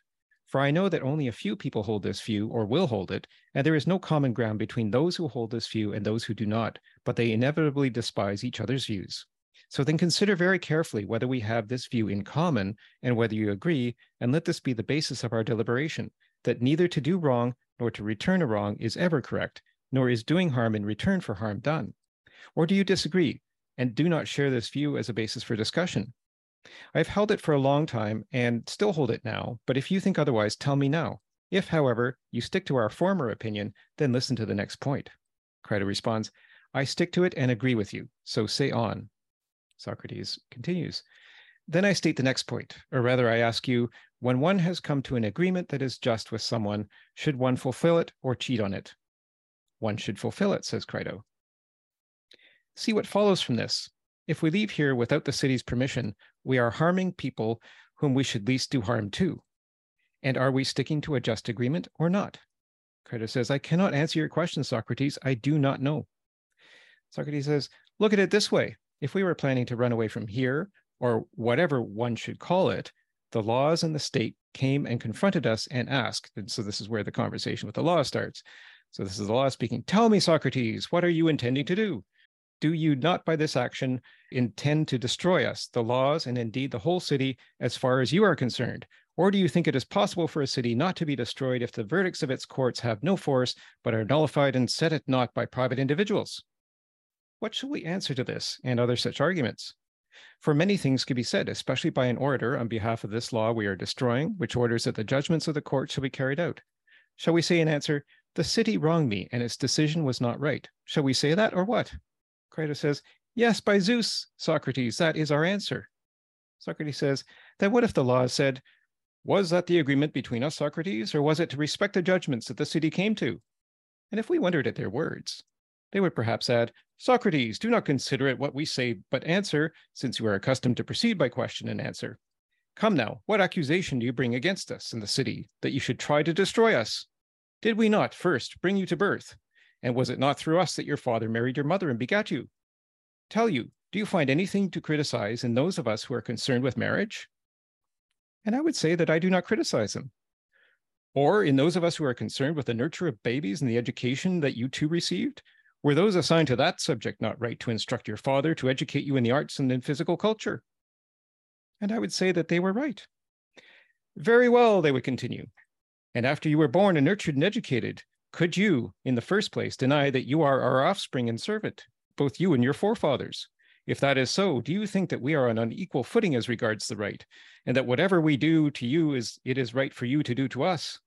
You were not on an equal footing with your father as regards the right, nor with your master if you had one, so as to retaliate for everything they did to you, to revile them if they reviled you, or to beat them if they beat you, and with so many other things. Do you think that you have this right to retaliation against your country and its laws? So that was an interesting section. The laws have some sort of precedence in time over the individual. And what do we think of that? So this is the first introduction where he's talking to the laws. I thought what was interesting in here is there's a couple of things. First of all, when Socrates says, if we were planning to run away from here, or whatever one should call it, that was an interesting thing, whatever one should call it. So here being Athens, but he's saying we could call it something else. What is the meaning of Athens? Maybe that was an interesting section, whatever one should call it here, or whatever one should call it. And, you know, this concern for the destruction of the city, and the city meaning maybe more generally the society that people have agreed to live in together, is one theme definitely in here. And then the point that he makes that, I'm just looking for it. Yeah, he says, or do you think it possible for a city not to be destroyed if the verdicts of its courts have no force but are nullified and set at naught by private individuals? And, maybe this is something that we see happening sometimes today, that a lot of people are unhappy with laws and verdicts, and they take matters into their own hands, and things become quite contentious, I think, as a result. Any thoughts on that? I don't like being political in this podcast, but it made me think of the insurrection at the US Capitol, or those individuals who thought that they had the right to try to overturn the election. And is that an example, maybe without getting into the specifics of the individuals involved or those who are trying to instigate them, is that an example maybe of individuals taking not the specific laws, but the kind of general constitution of the nation, the ideas that allow the nation to govern, into their own hands, and causing all sorts of chaos and mayhem by doing that? So I just thought that example was maybe a recent example of something that maybe Socrates was talking about at that time. So James, your thought? Yeah, I think he has a good argument there, that he's concerned about his soul, and you could define the soul, at least, if you're still living, intertangle with the city and the culture that raised you to be, for you to become what you are. So yeah, he's right there, that argument that he's born into this city and that he should respect its laws, because those laws were what, everything in that culture and state was what benefited him, made him who he is, allowed him to be a philosopher. And yet, on the other hand, do you believe that, let's say like Nazi Germany, where there's this kind of taken over by a bunch of madmen, the majority has become, turned into this madness of persecution and using the laws, to, condemn people and to death and so forth. That would also be wrong, wouldn't it? So in that sense, there's a kind of, it's a difficult question whether, but of course, if you think of what what Socrates represented, he's concerned with his soul. And if you say the soul is part of his philosophical thoughts and beliefs and integrity as a philosopher, then his soul is living on in these dialogues that we're reading. We would have lost that maybe if he had taken Crito's advice to escape and run away from the city.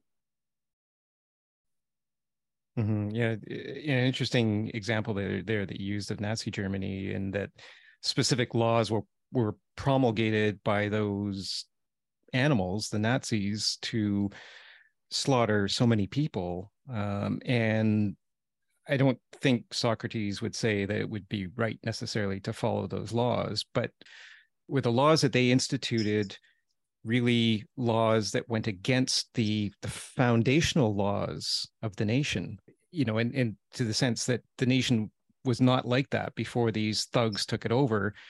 And then they convinced the majority, because of the circumstances following World War I and the great poverty that Germany felt itself in, that was used as a basis to rile the majority into putting these beasts into power. And then, the slaughter of so many people ensued as a result. So it's a good example. It's a good example of maybe, I'm glad you raised that. It's another recent history example that I think is quite relevant to the discussion. So thank you for that. We'll go to Ernest and Darren and Dave. I see what Socrates is saying.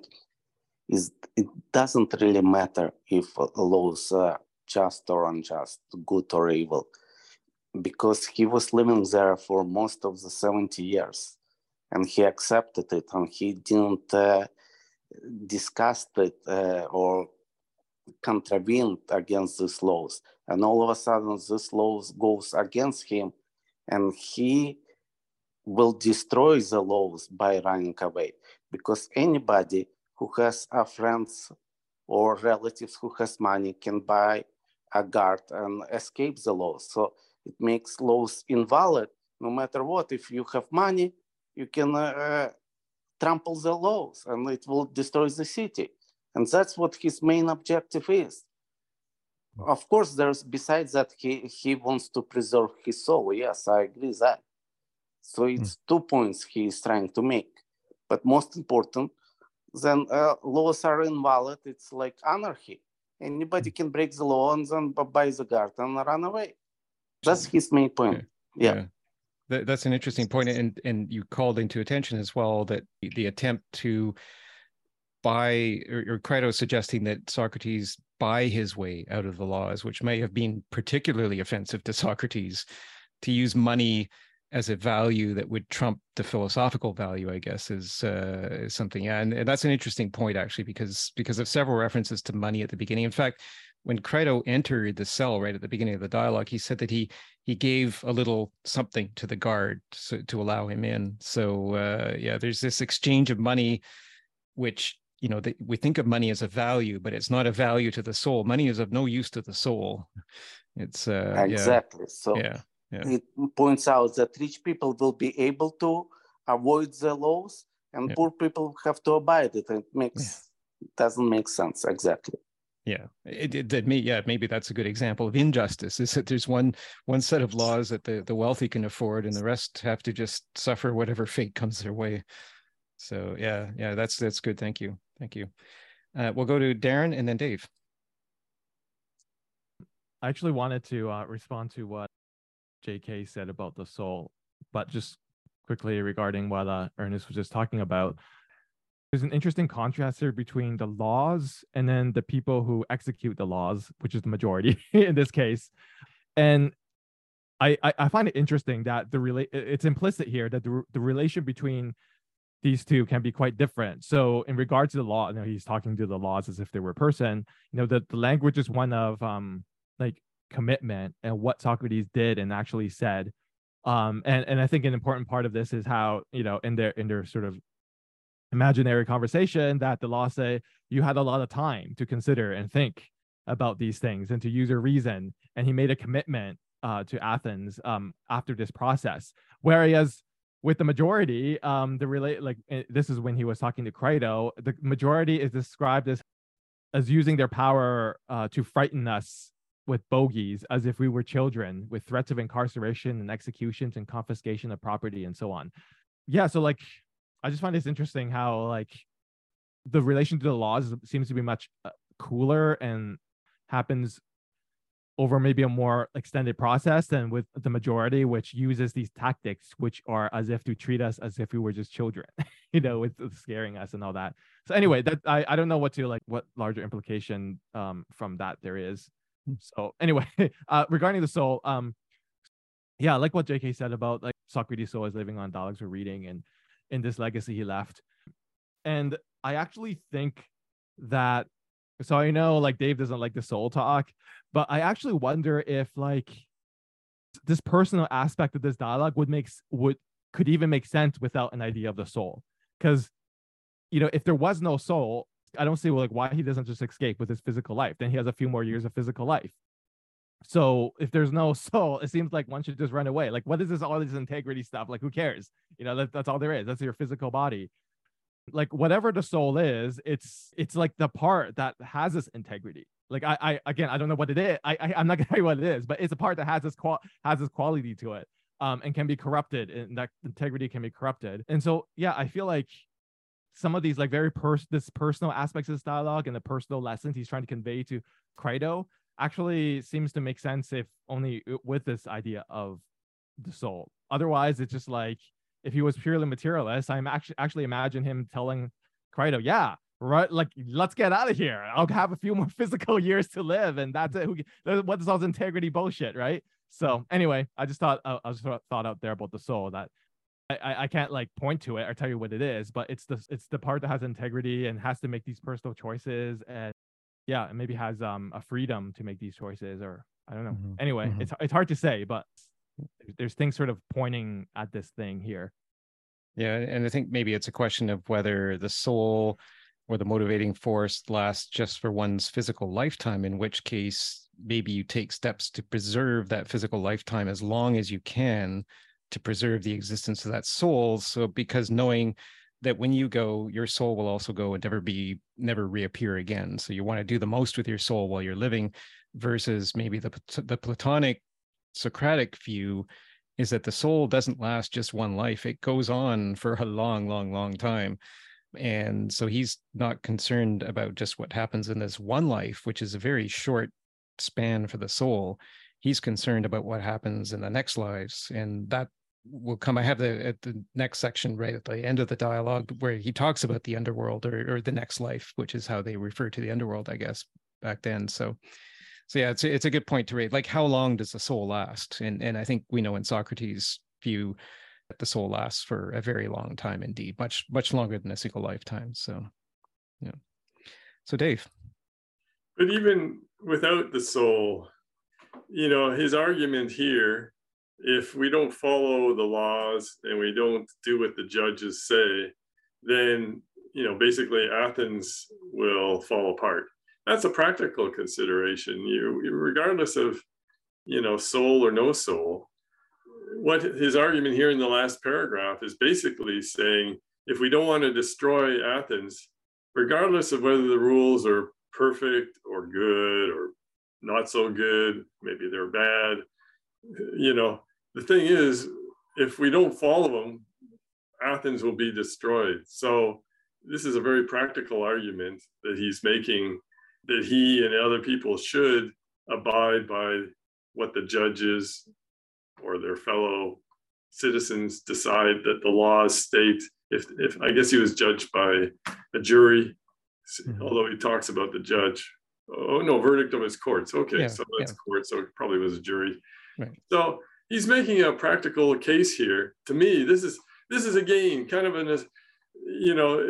I wish that everything was a little clearer, but again, I think this is a strong argument because he's being sort of practical. It doesn't rely on souls and goodness, what's good, what's not good, all this Platonic stuff.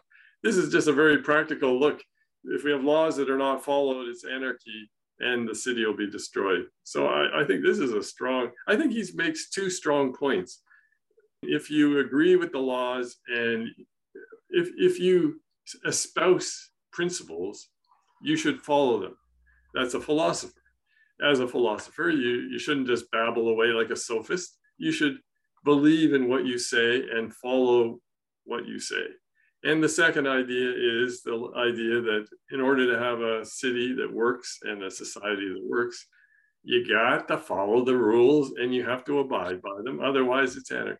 So those are two good points, I think. The rest of it, good, souls, I don't know what's going on. Thanks.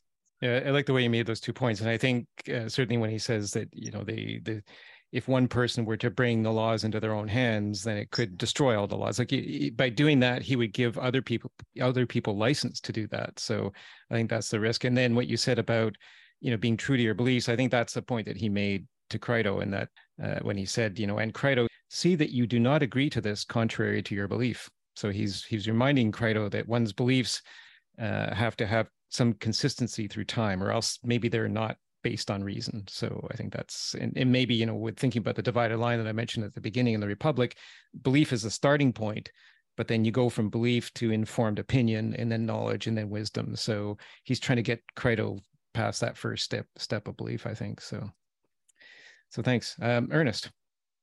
I just want to make clear that we know that trial was taking place in 399 BC, and there are 500 Greek citizens were at the trial, and there were two charges against him, not only corrupting the youth, but also introducing new gods. I believe that's the charge. And so it's both charges were voted against. And what was 280 against Socrates, 224 Socrates. So he only needed 30 more votes to be cleared.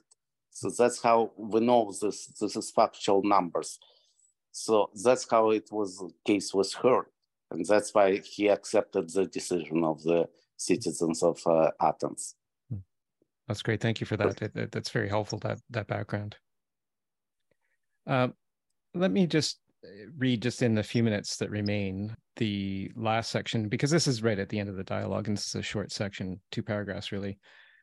This is from 54a to 54c, and this is where the laws are speaking to Socrates. So Socrates isn't speaking at all. The laws are speaking to him. So the laws say, you will spend your time. So if Socrates escapes the city, the laws are saying, you will spend your time ingratiating yourself with all men and be at their beck and call. What will you do in Thessaly but feast as if you had gone to a banquet in Thessaly? As for those conversations of yours about justice and the rest of virtue, where will they be? You say that you want to live for the sake of your children, that you may bring them up and educate them. How so? Will you bring them up and educate them by taking them to Thessaly and making strangers of them, that they may enjoy that too?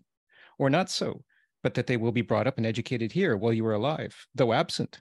Yeah, yes, your friends will look after them. Will they look after them if you go and live in Thessaly, but not if you go away to the underworld? If those who profess themselves your friends are any good at all, one must assume that they will. Be persuaded by us who have brought you up, Socrates. Do not value either your children or your life or anything else more than goodness, in order that when you arrive in Hades, you may have all this as your defense before the rulers there. If you do this deed, you will not think it better or more just or more pious here, nor will any one of your friends, nor will it be better for you when you arrive yonder. As it is, you depart, if you depart, after being wronged not by us, the laws, but by men.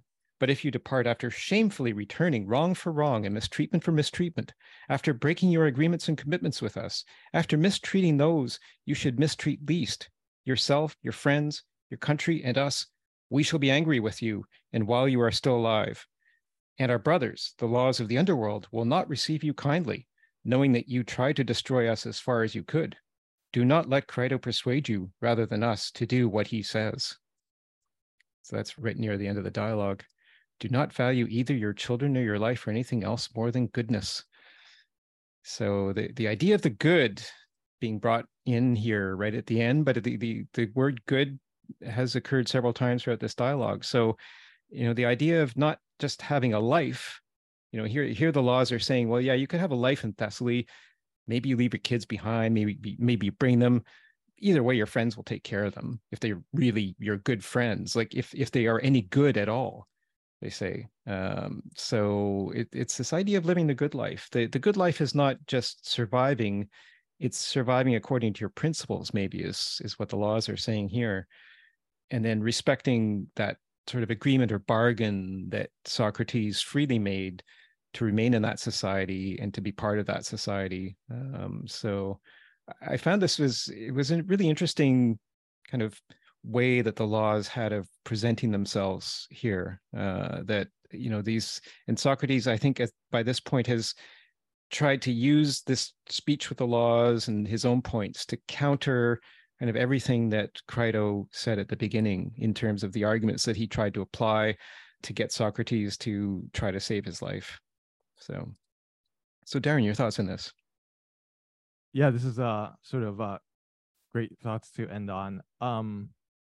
Regarding this issue of the good and the good life, I think the sort of philosophical life that Plato and Socrates are recommending, I don't think it's obvious, right? And I think we see this in so many dialogues. It's not like the obvious. In fact, the practical thing to do might often look very different from the good life that Socrates and Plato are recommending.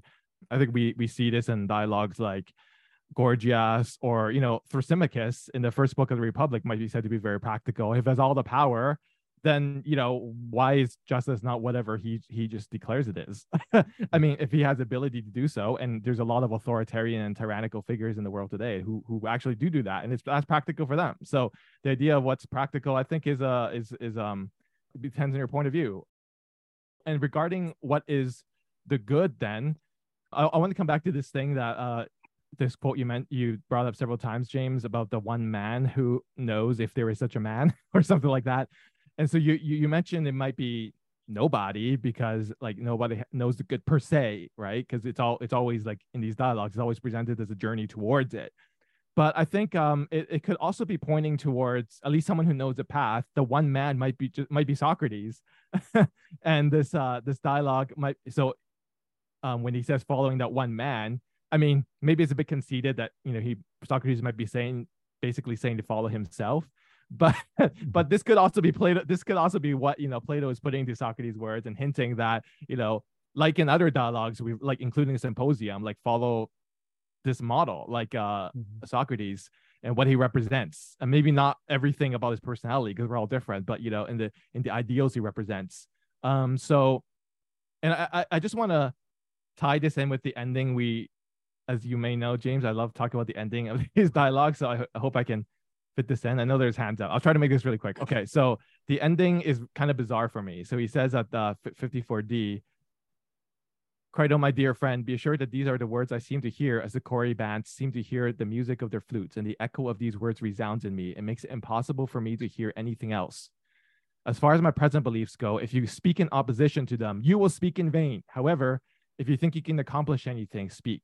And Crito says, I have nothing to say. And the last line is, let it be then, Crito, and let us act in this way, since this is the way that God is leading us. So I find it very interesting, these spiritual aspects come in, like dream, like and of course, like the beginning of the dialogue starts with a dream, Socrates' dream about why he must stay, and he says there that he thinks it's clear enough.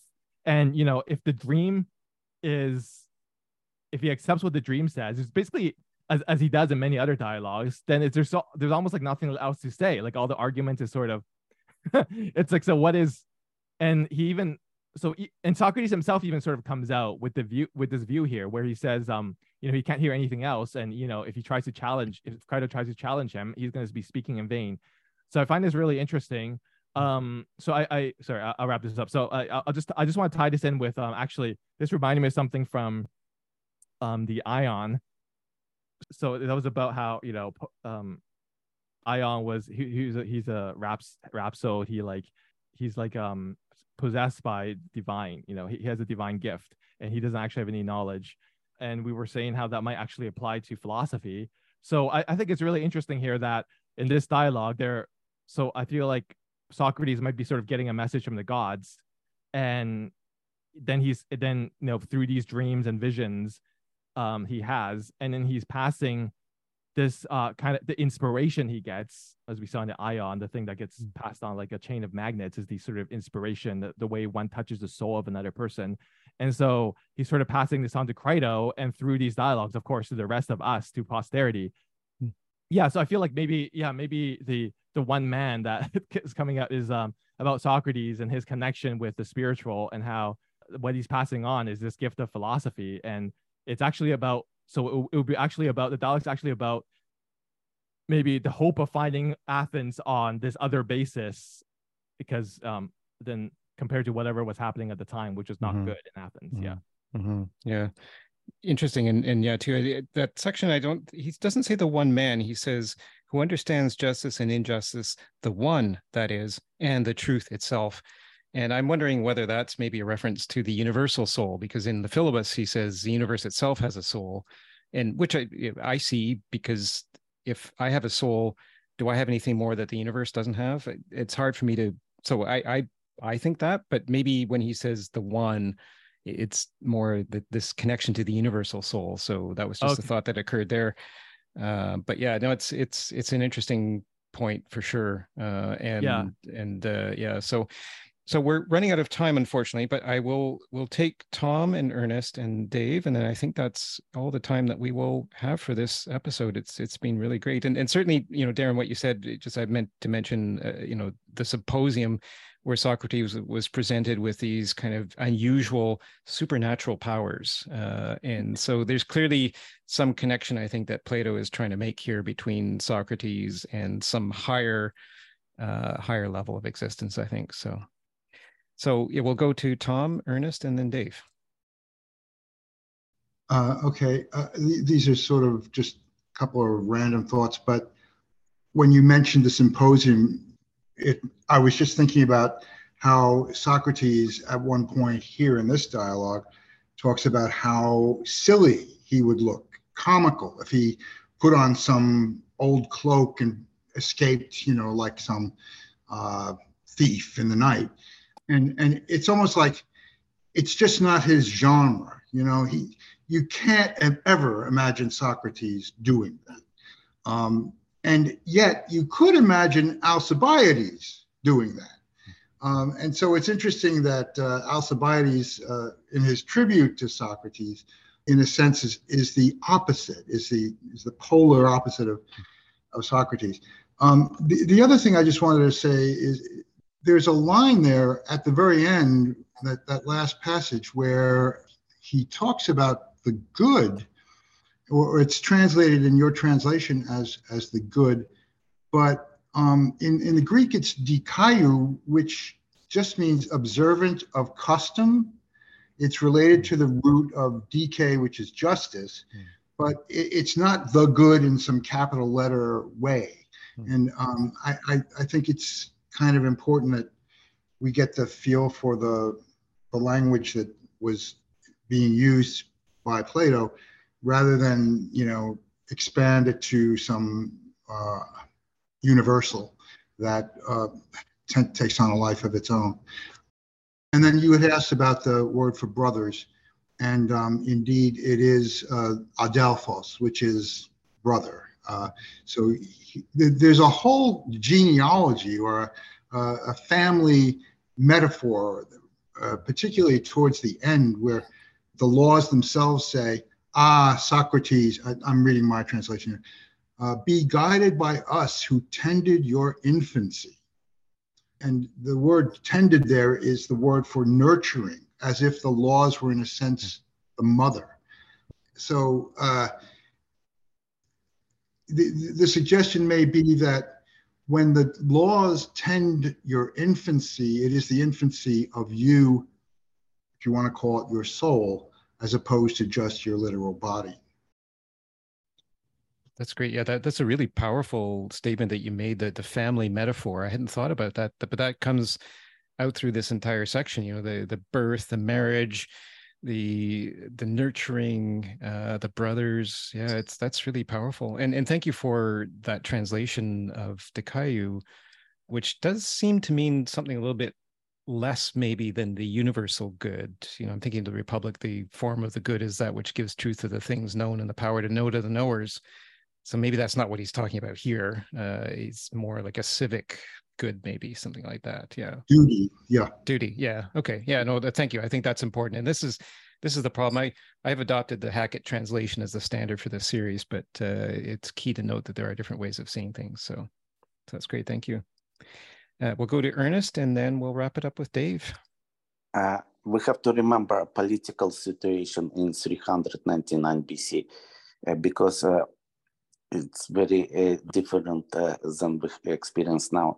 In 403, there was a dictatorship of 30 oligarchs, and some of them were former students of Socrates. And even so, they did not follow Socrates' philosophy, but people in Greece, because they knew they were former students, they blamed Socrates for their performance, because they killed more than 1,500 Athenians during their dictatorship. So they blamed Socrates for that, even so he was against oligarchs. So he knew they retaliated against him. It wasn't, they didn't have clear minds. They had the impression that he corrupted the youth, and so he knew it was not correct judgment. But what's most important about this Crito document is that he didn't want to retaliate. He didn't want to pay back. That's message. And so when we were talking 2 weeks ago with Darren, because they executed him, he became like a martyr and became more famous. He became more famous because he didn't want to retaliate. That's my personal opinion. Thank you. Yeah, thank you. And that's a really good use of that understanding of the retaliation and the context of Socrates' students, I guess, blaming the teacher. Don't blame the teacher. So yes, and don't retaliate. And imagine what would have happened if Socrates had fled jail. Would we be sitting here today talking about Socrates and his wisdom? Yeah, I think that would be a very different discussion. So yeah, so thank you for that. And Dave, take us into a conclusion. Well, I was going to just say one thing, Ernest, that's really interesting information. So I didn't know that some of his students yes, there are documents. They started an insurrection kind of thing. So they formed a dictatorship. They killed a bunch of people, and then they were students of Socrates. Is that right, Ernest? Yes. Yeah. Wow. Yeah, so no wonder. There's also Alcibiades, who was Socrates' student in a way. They're extremely close, and then Alcibiades ends up betraying Athens. He turns over to Sparta's side, so that was also very bad. Yeah, so I can understand the citizens of Athens not being too pleased with Socrates. He wasn't only questioning; he was also creating these youth who were rebelling and killing and all the rest of it. So that casts a different light on this whole discussion. My only point at the end here that I was going to say before Ernest mentioned this, the fact that these students using Socrates as their teacher, this is what they did. I can understand people being pretty mad at Socrates. Anyway, Socrates has it's an interesting, he uses practical arguments as well. Like he's saying, I won't look good if I run off to Thessaly and, then everyone will look bad. That's kind of a practical consideration. I mean, if he was really just worried about his soul and doing the right thing, why does he need to bring in, my kids will look down on me. I mean, people will look down on me because I'll have gone to Thessaly and I'll be like a guy who went there for a feast, and my kids will look down on me and everyone will look down on me.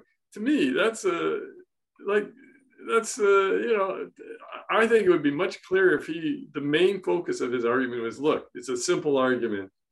I have to do what's right for my soul because that's eternal. And I got to do the good thing, or I got to do the right thing. And the right thing is to follow good laws. And regardless of whether I think that actually now I'm confused. I'm confusing myself because he's saying that the law shouldn't have applied to him. So where does that leave me? Sorry, James. I was going to have the last word, and my last word is there's kind of a lot of vague muddiness in this whole discussion. Well, and that's not abnormal for Plato to end that way and leave the rest of us that way. So I think you perfectly demonstrated what Plato tried to do, was to leave us in aporia and wondering as to. Sorry. No, that's perfectly fine. It's perfectly fine. I think that's great, actually, that we end that way and understand that there's many different ways maybe of seeing what he's talking about, but maybe at the end of the day, it's about having strength of conviction and arriving at those convictions through a process of knowledge and thinking again about that divided line of knowledge from the Republic. And once you've reached that stage, you can't revert, and you can't do things that disturb what you've achieved. And so I think that's maybe what he's trying to say. And clearly there is somebody here who has strength of his conviction. And I think that's maybe he's trying to build a society of people who have similar strengths of conviction and leave that as his legacy, to avoid further, kind of mob rule situations that led to his own conviction, perhaps. And others, as Ernest told us, 1,500 people died because of the 30 tyrants who ran Athens for a while. So maybe it's to avoid situations like that, not just in little cities like Athens, but maybe in big modern nations too. So so I think there's lots that we can get from this, and I think it's really interesting to end kind of at Socrates' ending as well, and see where we can pick it up next season in Plato's Pod. We'll take a break for the summer and resume our group discussions in the fall.